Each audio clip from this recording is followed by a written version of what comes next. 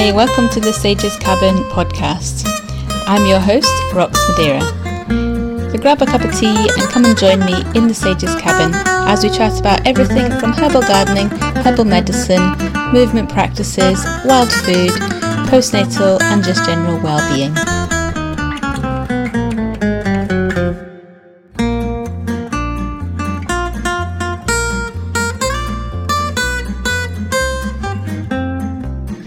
Hello and welcome to this month's podcast. I actually meant to put this out last month, so I kind of managed to miss a month somehow. I don't know, time just seems to have flown by.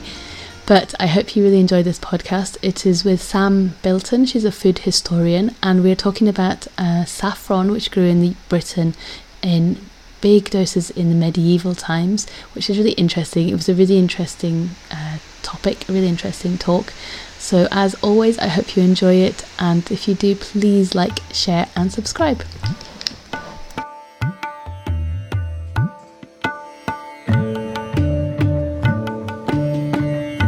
Hi. Hi. So how are you? Nice to meet you. Yeah, likewise. No, I'm good. Good, thank you. Yeah, so I think maybe can we just start with you just saying about who you are and everything, and like what you do, and then we'll get into the interesting history of saffron. Okay. I'm Sam Bilton. I'm a food historian. So I look at food from the past and how we ate, and in some cases how it influences how we eat today. But yeah, all eras really, everything from the ancient Romans right up to sort of post-war, up to the war, I suppose. Realistically, I don't usually do an awful lot of stuff post-war, but every now and then I dip my toe into sort of mid-20th century. But most of the time I'm sort of in the sort of 16th, 17th, 18th centuries, 19th, those sort of eras. That's so interesting. I actually find it really, fascinating to try and imagine how people were eating then, because I suppose it's quite different. What got you interested in saffron specifically? So my family are originally from Essex, specifically near Saffron Walden. And as I was growing up, I suppose I didn't really pay that much attention, partly because my mum and dad are from that area and they just refer to the town as Walden, which most people in that area do. But when I got older, I started to wonder, why is this town in Essex associated with the world's most expensive spice? Because it didn't seem logical that it would have been grown there. But as I found out, that isn't the case. It was grown very extensively in and around Saffron Walden, in Cambridgeshire, parts of Essex and Suffolk, and East Anglia, Norfolk, those sort of areas. So yeah, it was quite surprising, and that sort of started my journey into looking at saffron as a spice. I love spices generally. My first book was on gingerbread. So I was just really intrigued that, say, this what we would consider today to be a very exotic spice that we associate with sort of Persian cuisine and sort of Middle Eastern food, Indian food, sort of made its way here, and not just made its way here, but was actually grown here. Yeah, I know, because I think I read a book a while ago about it being grown in Cornwall. Was that right? Did it get grown in Cornwall?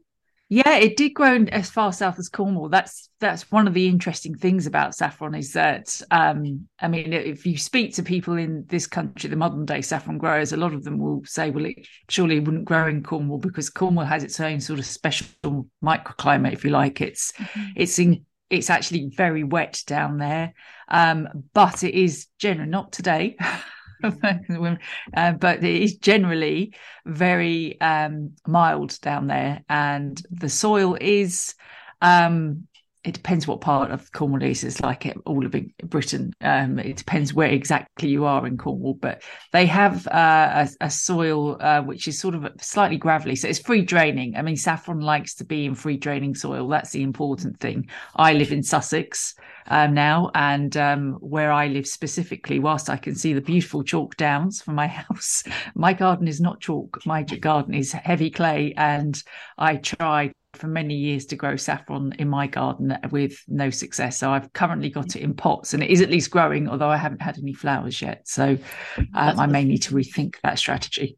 Oh, that's what I was going to ask you. Yeah, if you could grow it into, because my garden's the same. It's like really, really wet and really kind of not clay, but it's more kind of boggy. But yeah, I was thinking, I wonder if you could grow it in pots and things, if that would work. Well, supposedly you can, but I know when I've done talks since the book's been come out, I've met quite a few people have tried, like me, to grow it in pots and have had exactly the same result. So we get what they call the leaves, the grass, the saffron grass, but no blooms. So I'm not entirely sure whether that's lack of nutrients or whether it's to do with just not liking the pots they're in. I mean, certainly I put a lot of gravel in my pots and made sure that the soil was really free draining. So I don't think it's a drainage issue. And as I say, the amount of leaves I have, I'm pretty sure they're doing what they should do because when a saffron corm is planted, the flowers themselves are sterile. So they multiply in the ground. So they're said to child. So you plant one saffron corm or bulb and it multiplies. And eventually, after a few years, you end up that one bulb may have spawned up to 10 offspring. It varies depending on the climate and the years. But yes, I'm not sure I've got the hang of it. The only a piece of advice I was given, because I do know that sometimes the bulbs get dug up by squirrels or eaten by mice. So I was advised to put some chicken wire over the top, which I did. So there's definitely something in there. It's not at the moment, it hasn't materialized into flowers, but they've only been in. This year was the first proper year that they bloomed, because I planted mine a bit late the previous year. So last year 22 was this year. So after this autumn in 23, if I still have no blooms, I may have to see if I can find somewhere in the garden that is free draining, which could be tricky. Because maybe they don't actually like where you've put them or something. Sometimes you have to kind of move them around a bit, don't you, as well? Yeah, I mean, they're in the veg garden, which is the sunniest part of the garden, but I've got a lot of trees over looking my garden, hence the covering them up to protect them from squirrels, because I always have a lot of squirrels. It could be. I don't know. It's I think realistically they're probably happiest in the ground, but they do like free draining soil. So to answer your question about Cornwall, yes, they are certainly grown in Cornwall, it was grown in Cornwall for a long time, and it still is being grown in Cornwall today. Okay, yeah, that was going to be my other question was, are we still growing saffron here? Is it still growing in the UK? So the industry was really big sort of in the 15th, 16th, 17th centuries, and then in the 18th century it started to dwindle, but it has been revived in recent years. We have saffron growers all over the country. We have, as I said, Cornwall. There's quite a few in East Anglia. So there's Norfolk Saffron, Sandling Saffron, which is in Suffolk, and then the English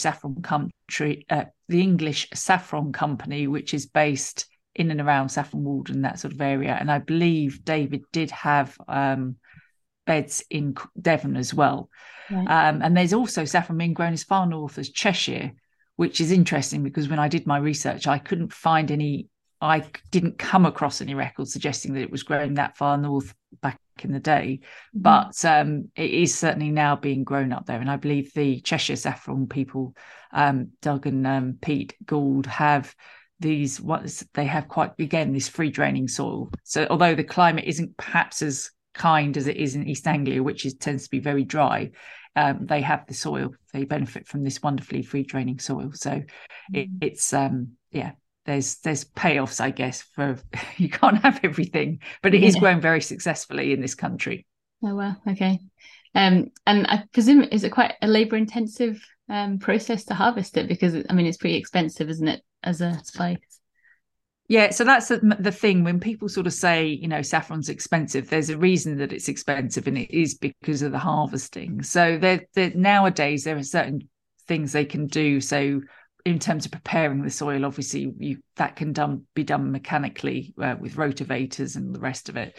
And you can, if you're planting on a reasonably large scale, I believe some saffron producers have used bulb planters like they use in Holland for planting bulbs and things. But again, they're quite expensive pieces of kit to hire or to use, to buy. So I think, but I do believe most of the time they're planting the saffron grounds by hand. So that's labor intensive. You plant them generally about 7.5 centimeters apart and about 7.5 centimeters deep. So yes, you could obviously probably find some mechanical way of digging the trench initially, but the actual putting the bulbs in is time consuming.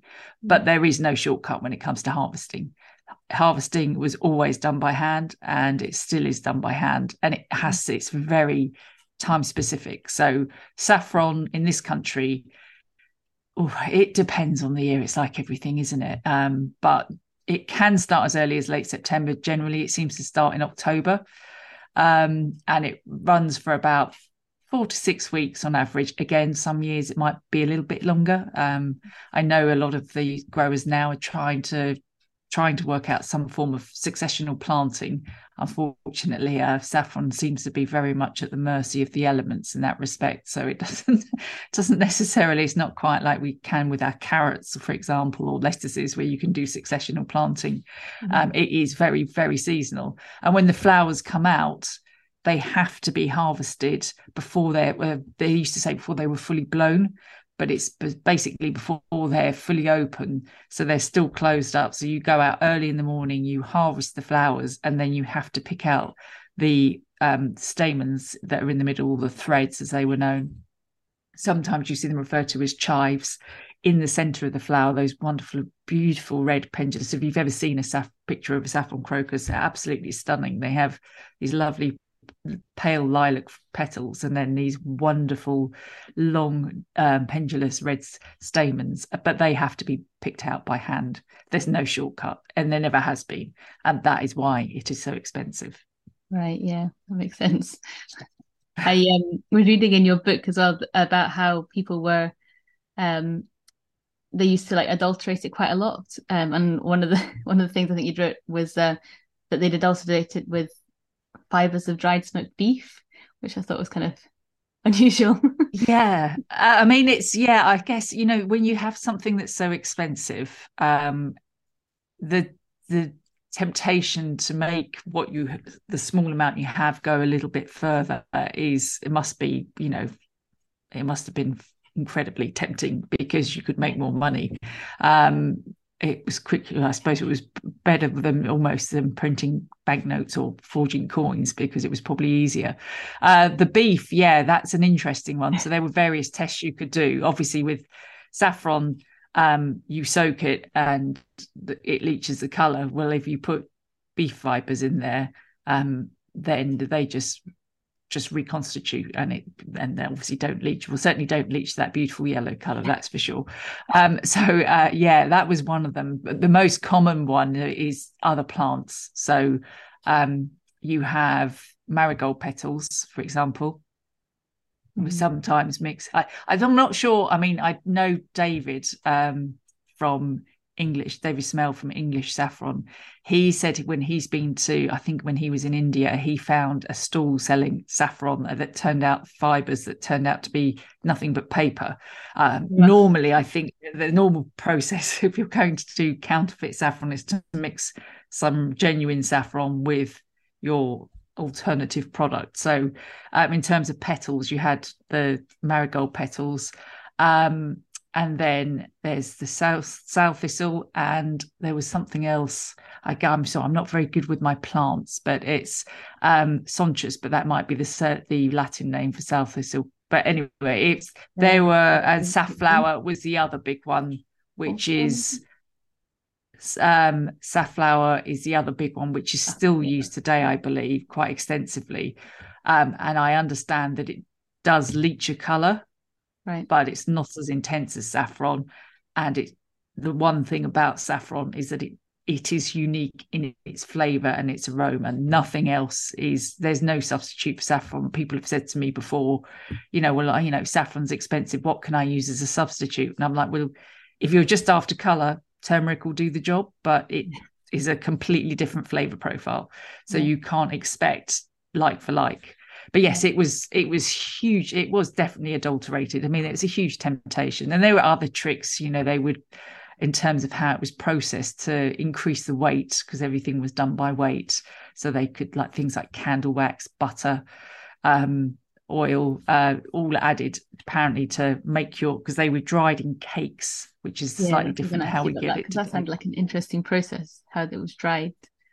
So I mean, another reason why it's so expensive is because nowadays they use dehydrators, which is, you've probably seen them on programs like MasterChef and stuff. It's a pretty similar process. It's but back in sort of the 16th, 17th century, they were using kilns. So they would have these specially constructed kilns, and in which were charcoal fueled, because that was the most smokeless fuel that they could find to heat these kilns up.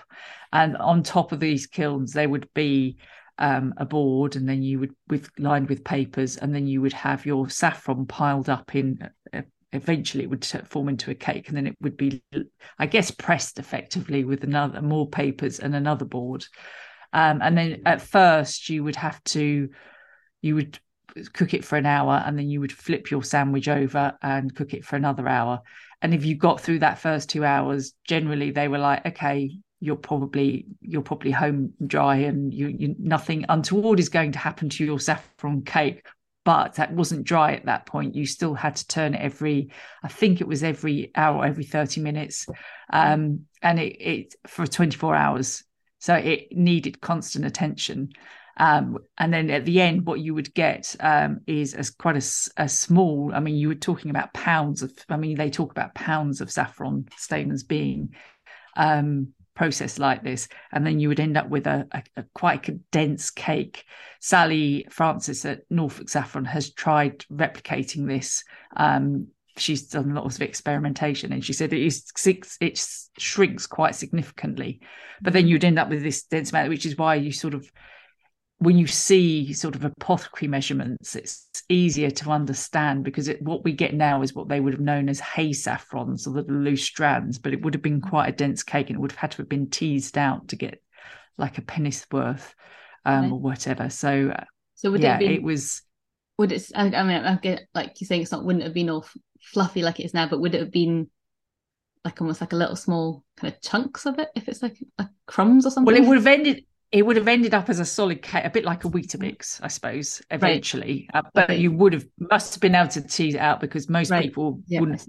That was, if you had one cake, I mean, I have no idea how big these go. Unfortunately, don't tell you how big the resulting cake was. But going from what Sally said, although it shrinks quite a bit, you do get quite this dense cake. But she sort of says you can then, it is completely dry at this point. It has to be, otherwise it would rot. So otherwise you wouldn't be able to store it. And then they would be able to tease it out. And you do see some recipes where, or some accounts where you hear sort of people having to tease out a measurement of saffron. But it would have been, it would have been pretty solid. So easy in that respect to transport. I mean, I don't know if you use saffron much, but it's considering how expensive it is, it's alarming at how easy it is to lose a few strands when you're taking a pinch out of a jar, which is not great, when I say given the cost of it. So you can see why it was popular to do it like that, and also it was easy for them to do it like that. I don't think they would have been able to very easily in this country dry it as hay saffron. Perhaps, I don't know much about the Spanish methods, perhaps in places like Spain and Iran they are able to do that naturally because of the heat and lower humidity. But I think in this country it wouldn't have worked, because we would have had been too humid and possibly not, definitely not warm enough, I wouldn't have thought.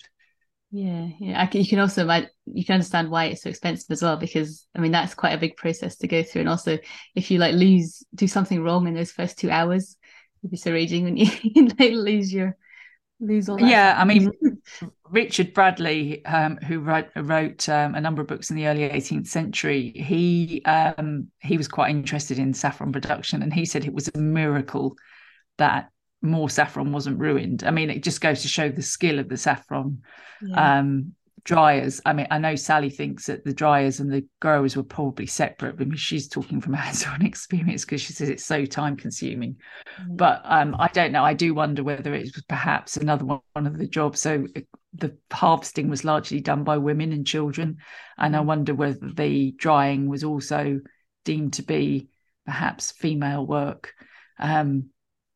Who knows? I mean, they don't tell you an awful lot in these texts. They're more concerned about the monetary value usually. But yeah, it was definitely time consuming. And Bradley apparently had developed. He speaks of developing a new method for drying the saffron, but sadly he died before he actually revealed. No one's ever found this document. So, where alas, that sort of.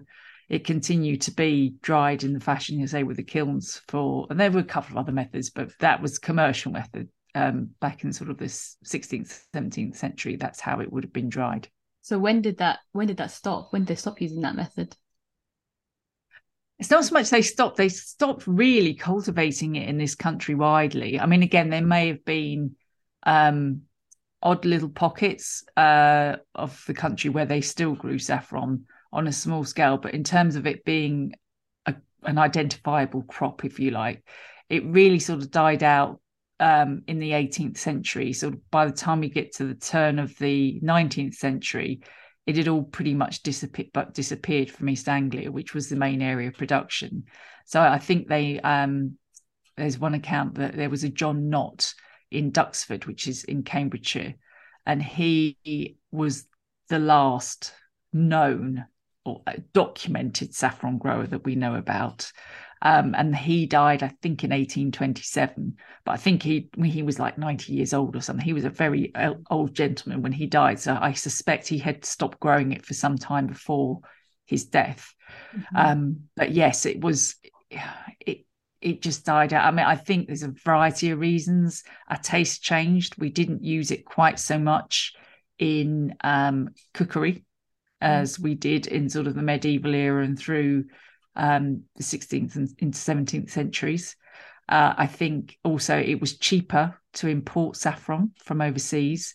There is a significant difference between the price of English saffron and, say, Spanish saffron, listed in sort of the late 17th century.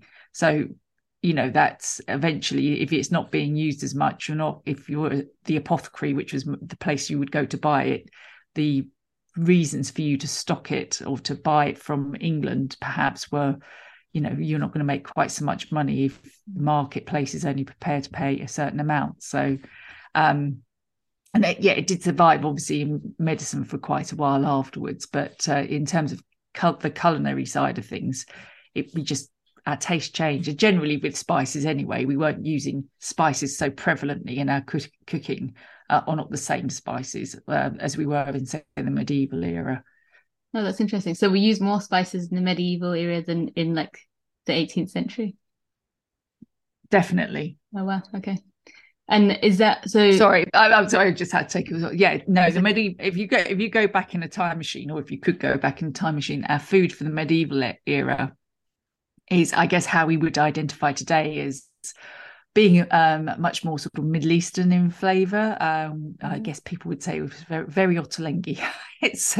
It was lots of sort of warming spices, spice. I mean, it was, if you were rich, it was a great way of sort of demonstrating how rich you were to have highly spiced food. It was nothing to do with, the whole rotten meat thing. That's absolute rubbish. But rotten meat was still rotten meat in whether you were in the 15th century or in the 21st century, and no amount of spices improving that. Yeah. But it was hugely important. So you see, right through sort of the Tudor and Stuart period, again, a lot of spices being used in dishes, things like cinnamon, pepper, ginger, a lot of ginger, and then gradually things like allspice start to come on board.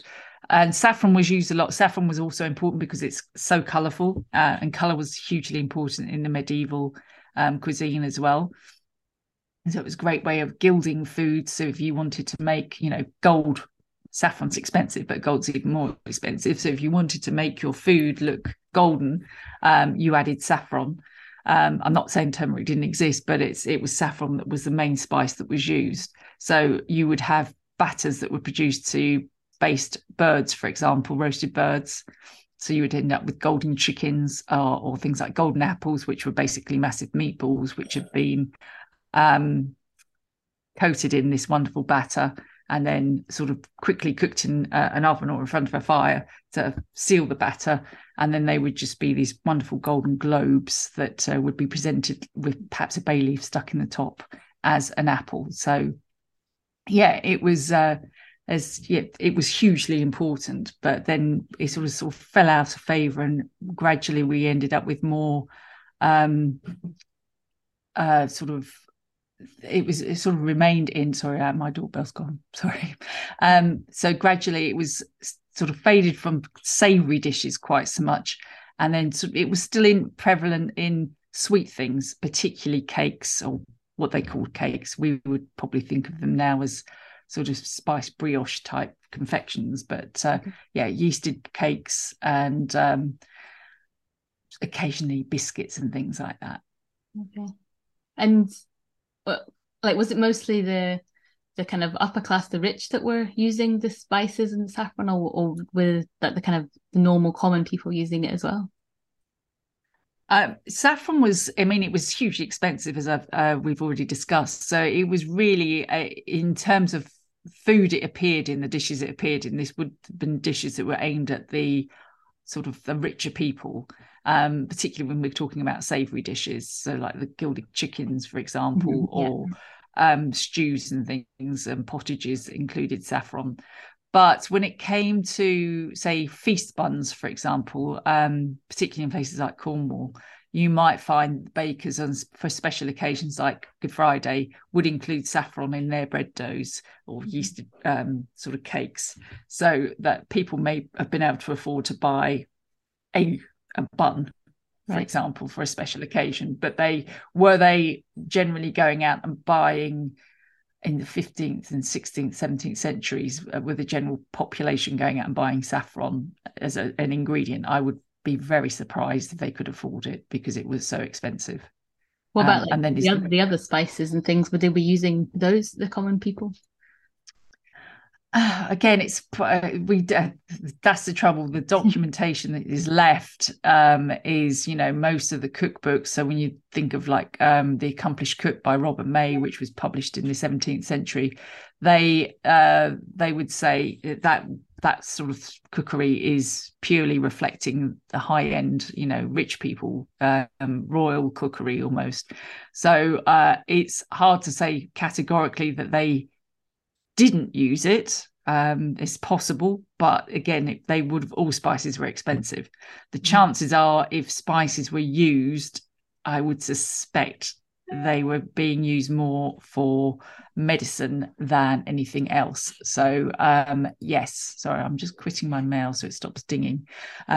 So I suspect it would have been used more for medicine, if they were going to buy them. And then they would go to the apothecary. But even then, I suspect that if they went to an apothecary, if they didn't have much money, I would imagine that they were buying a ready-made concoction, rather than a cordial or something like that was already prepared in a small scale to treat whatever ailments they needed to get. Although I think realistically, most people were probably, particularly in the country, relying on the services of someone like a cunning woman. I'm not going to use the W word because I don't like that. I think it's very insulting. But there was a lot of local knowledge in villages, and there would have been people there that had the knowledge of which herbs to use. Whether they would have also used spices, it's hard to say, possibly, but again, they would have been so expensive. So it, in my mind, seems unlikely, but I'd say I'm more of a culinary historian than a medical historian. So it's hard to categorically say, I think, for me anyway. Yeah. But you do have in your book something about the medical use of saffron. Could you talk a bit about that? Yeah, certainly. Yeah, I mean, I could have written an entire book, or someone could write an entire book on the medical uses of saffron, because it was prized as a medical ingredient, as were a lot of, as they used to call them, simples. So whether they were herbs, spices, um, they were valued for their medicinal properties. Everything had. So we were governed by humoral theory. So it was, which is most doctors sort of in the 15th century onwards were following this Galenic theory, where you had the four humours, which were black bile, yellow bile, phlegm, and blood. Blood being the most common one in our body, but they all had their own properties between hot and dry, moist and hot, dry, moist, and cold. There you go. So everything had its own qualities. And if you had an ailment, so if you had a fever, the idea was that you would treat that fever with something with opposing qualities. Mm-hmm. So a fever makes you hot and wet if you're sweating. So you'd want something cold and dry, an ingredient that was cold and dry to sort of remedy and balance out your humours. That's how medicine or medicinal theory worked. So saffron was renowned for being, I think, hot and dry.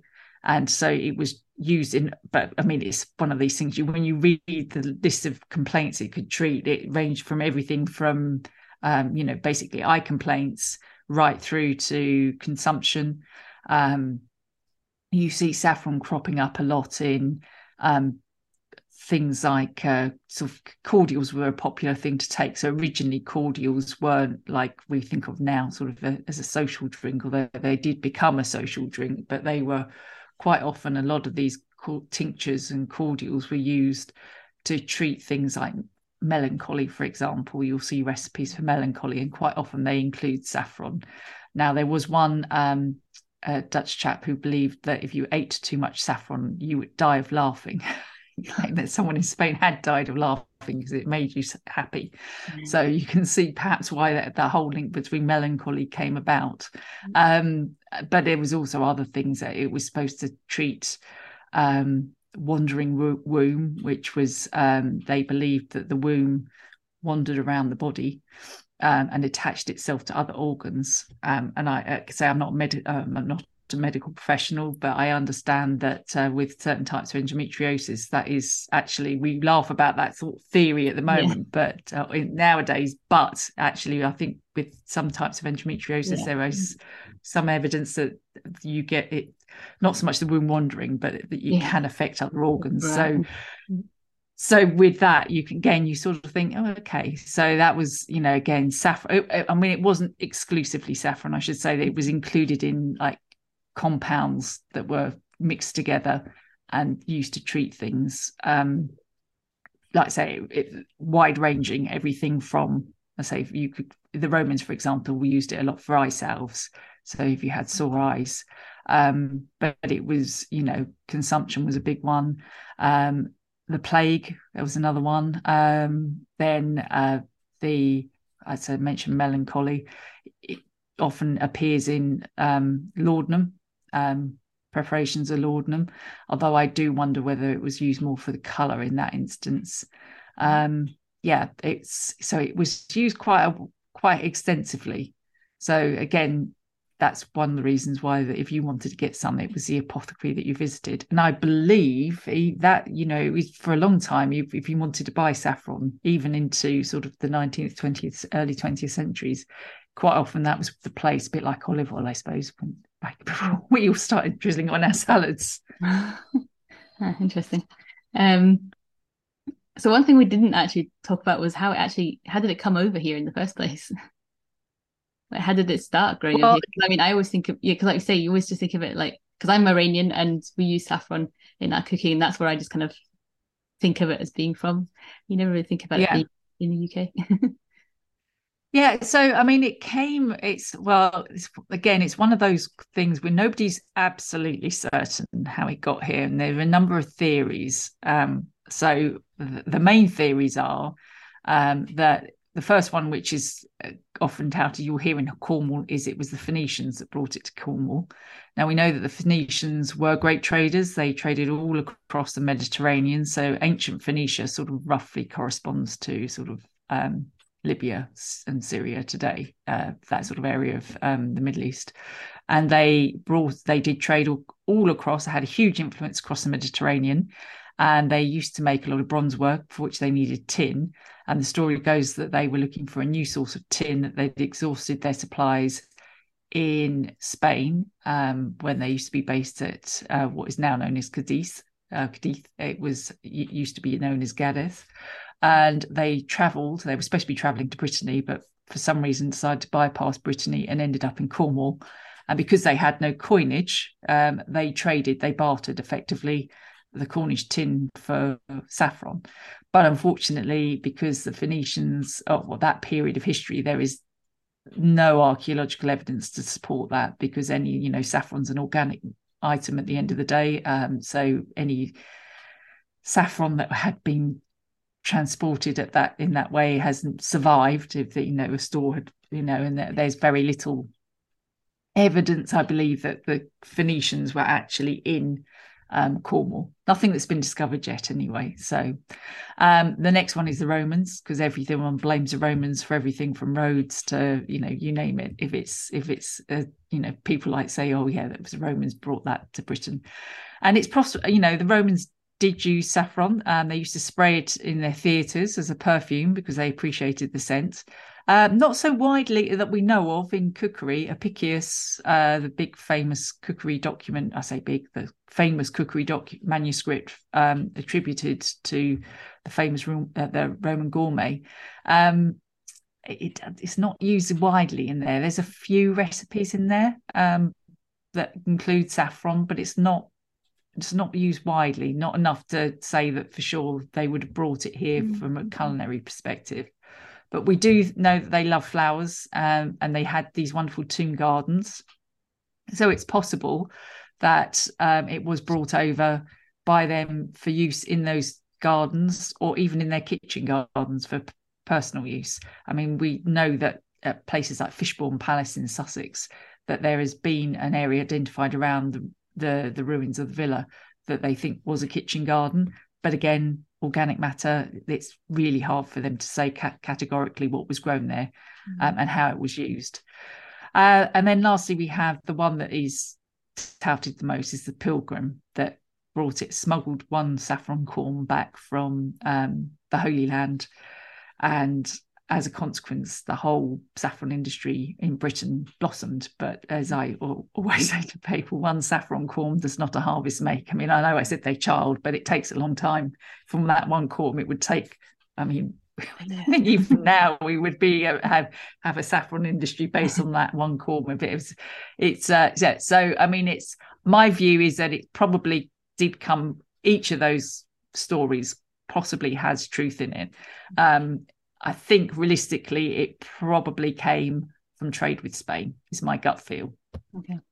And obviously the Phoenicians had influence in Spain, and so did the Romans. So, and there was an important pilgrimage route there as well to Santiago de Compostela. So that's my theory. But so nobody knows for sure, but we do know that it was started to be grown extensively after the Black Death in the mid 14th century.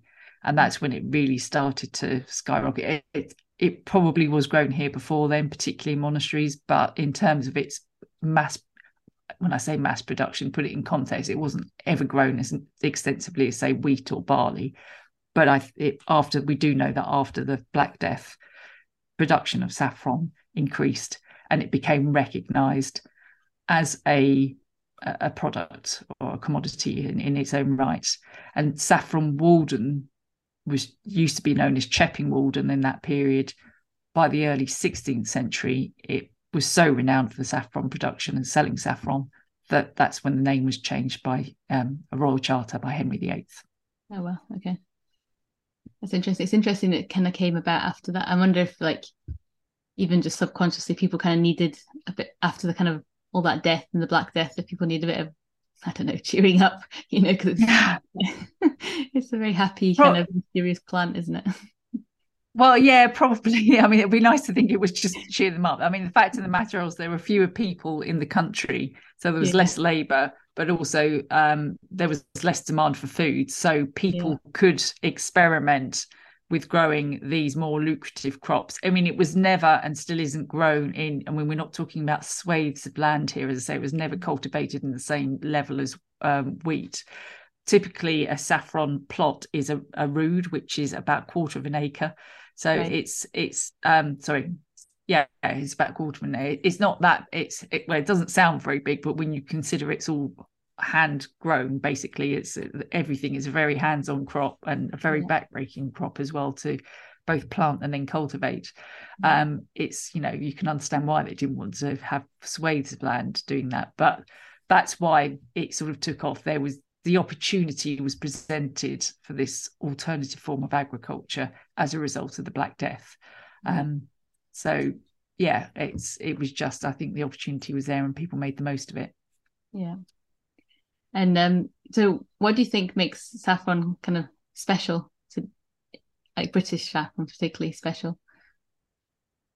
Well, it's extremely high quality. I mean, there's absolutely no chance that any of the saffron producers here would even, they wouldn't even entertain the idea of trying to put fake saffron in it. But it is, it's always nice to support local suppliers, but it is good quality. I mean, I can't deny I've tried saffron from all over the world. It's just, you get the beautiful stamens. I say in the book that, if you want to, there's a classic thing, isn't it? A pinch of saffron. You see so many recipes with a pinch of saffron in, and it's, my pinch is not going to be the same as your pinch. So a lot of the saffron growers I spoke to when I started researching this project would say that you need to count the saffron strands out. Now, if you buy saffron in a supermarket, they tend to have been all crushed up by the time you get your packet home, or by the time it reaches your sort of cupboard. So it's hard to do that. But with English saffron, you can do that. It's very easy to pick out the individual strands. And it smells wonderful. It's a beautiful colour it gives. I think, yellow is a joyous colour. So it does cheer you up immensely, I think, when you have yellow food. I personally love the flavour of saffron. I suspect that some people have a similar reaction to saffron as they do, for example, coriander, in terms of that they find it a bit soapy and not very pleasant taste. I don't, and I do say in my book, I'm very generous with my saffron, but I also do say to people, some people are a bit too cautious, I think. I know I met someone recently at a talk, and he said he uses like 2 or 3 strands of saffron to colour a rice dish, and I'm like, it could barely make any difference. I mean, it's potent stuff, but it's not that potent. So I did say to him, next time use a bit more, and he goes, but it's so expensive. And I'm like, well, yeah, but I'm not saying you have to use it every day. I mean, obviously when I was testing the recipes, I pretty much was, but most people don't use it on a daily basis. So it's a luxury item, and you can I think be quite bold with it, without having any detrimental effect on your final dish. Yeah, I think so. And so your book has quite recipes at the end, hasn't it? A big chapter of different recipes. Yeah. Recipes that you've kind of come up with, or are they kind of historical recipes or a mixture? Or... So the recipes are based on mostly based on historical sources. There are 1 or 2 where I've used inspiration, for example, from my own imagination, but most of them are based on historical sources. Now, it's easy, as I always say when I talk about food history, to recreate something from the 19th century because, one, you have better instructions, you usually have measurements, which is tremendously helpful. But when you're looking at recipes from, say, the medieval era, quite often it is just a list of ingredients, and it's like boil them together and serve it, and that's it. And that's no indication of timings, no indication of quantities. So some of them are a little more inspired by, shall we say, rather than verbatim copies. And a lot of the time you have to use your judgment. And obviously I've cooked a lot of historic food in my life. So, I don't, as I say to people, I don't beat egg whites for 8 hours. I have an electric whisk, and I use an electric whisk for that. So they've been modernised so that people can use them in their own kitchens, and also, but trying to preserve the flavour of the dish. If it's, quite a deviation, I do sort of say, this is inspired by, but it's very different from the original dish, because at the end of the day, historical food is wonderful, but we had limited ways of cooking our food, and a lot of things were cooked in pots called pottages. So there's only so many stews you want to have in one book, for example. So some of the pottages have been reimagined in other forms, shall we say? But most of the recipes are pretty, as near as I can possibly keep them to the original, as far as I can know. So for a lot of the baked goods, for example, there's an 18th century recipe for Sarah Harrison's saffron cakes, which are basically saffron buns, and they're flavoured with coriander seeds, which is, people are quite surprised at, but actually it was really common to include caraway and coriander seeds in this sort of, it's like a brioche, basically a saffron brioche bun, and it, rather than dried fruit. So it's, the dried fruit did exist, or currants predominantly, but it was also very common to have saffron, coriander or caraway seeds, and included with saffron as well, not instead of. And they really do make a lovely aromatic bun. That's exciting. That sounds nice. So where can people contact you or get your book from, or anything like that?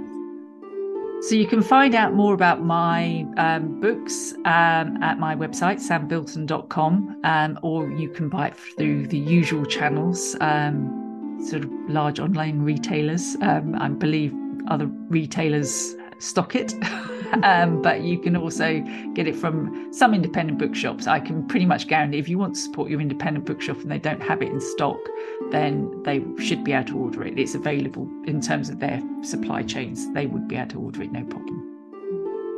That's great. Thank you so much. That was really, really interesting. I'm really interested in the whole food history thing. It's really fascinating. Thank you. Thanks. Okay. Bye.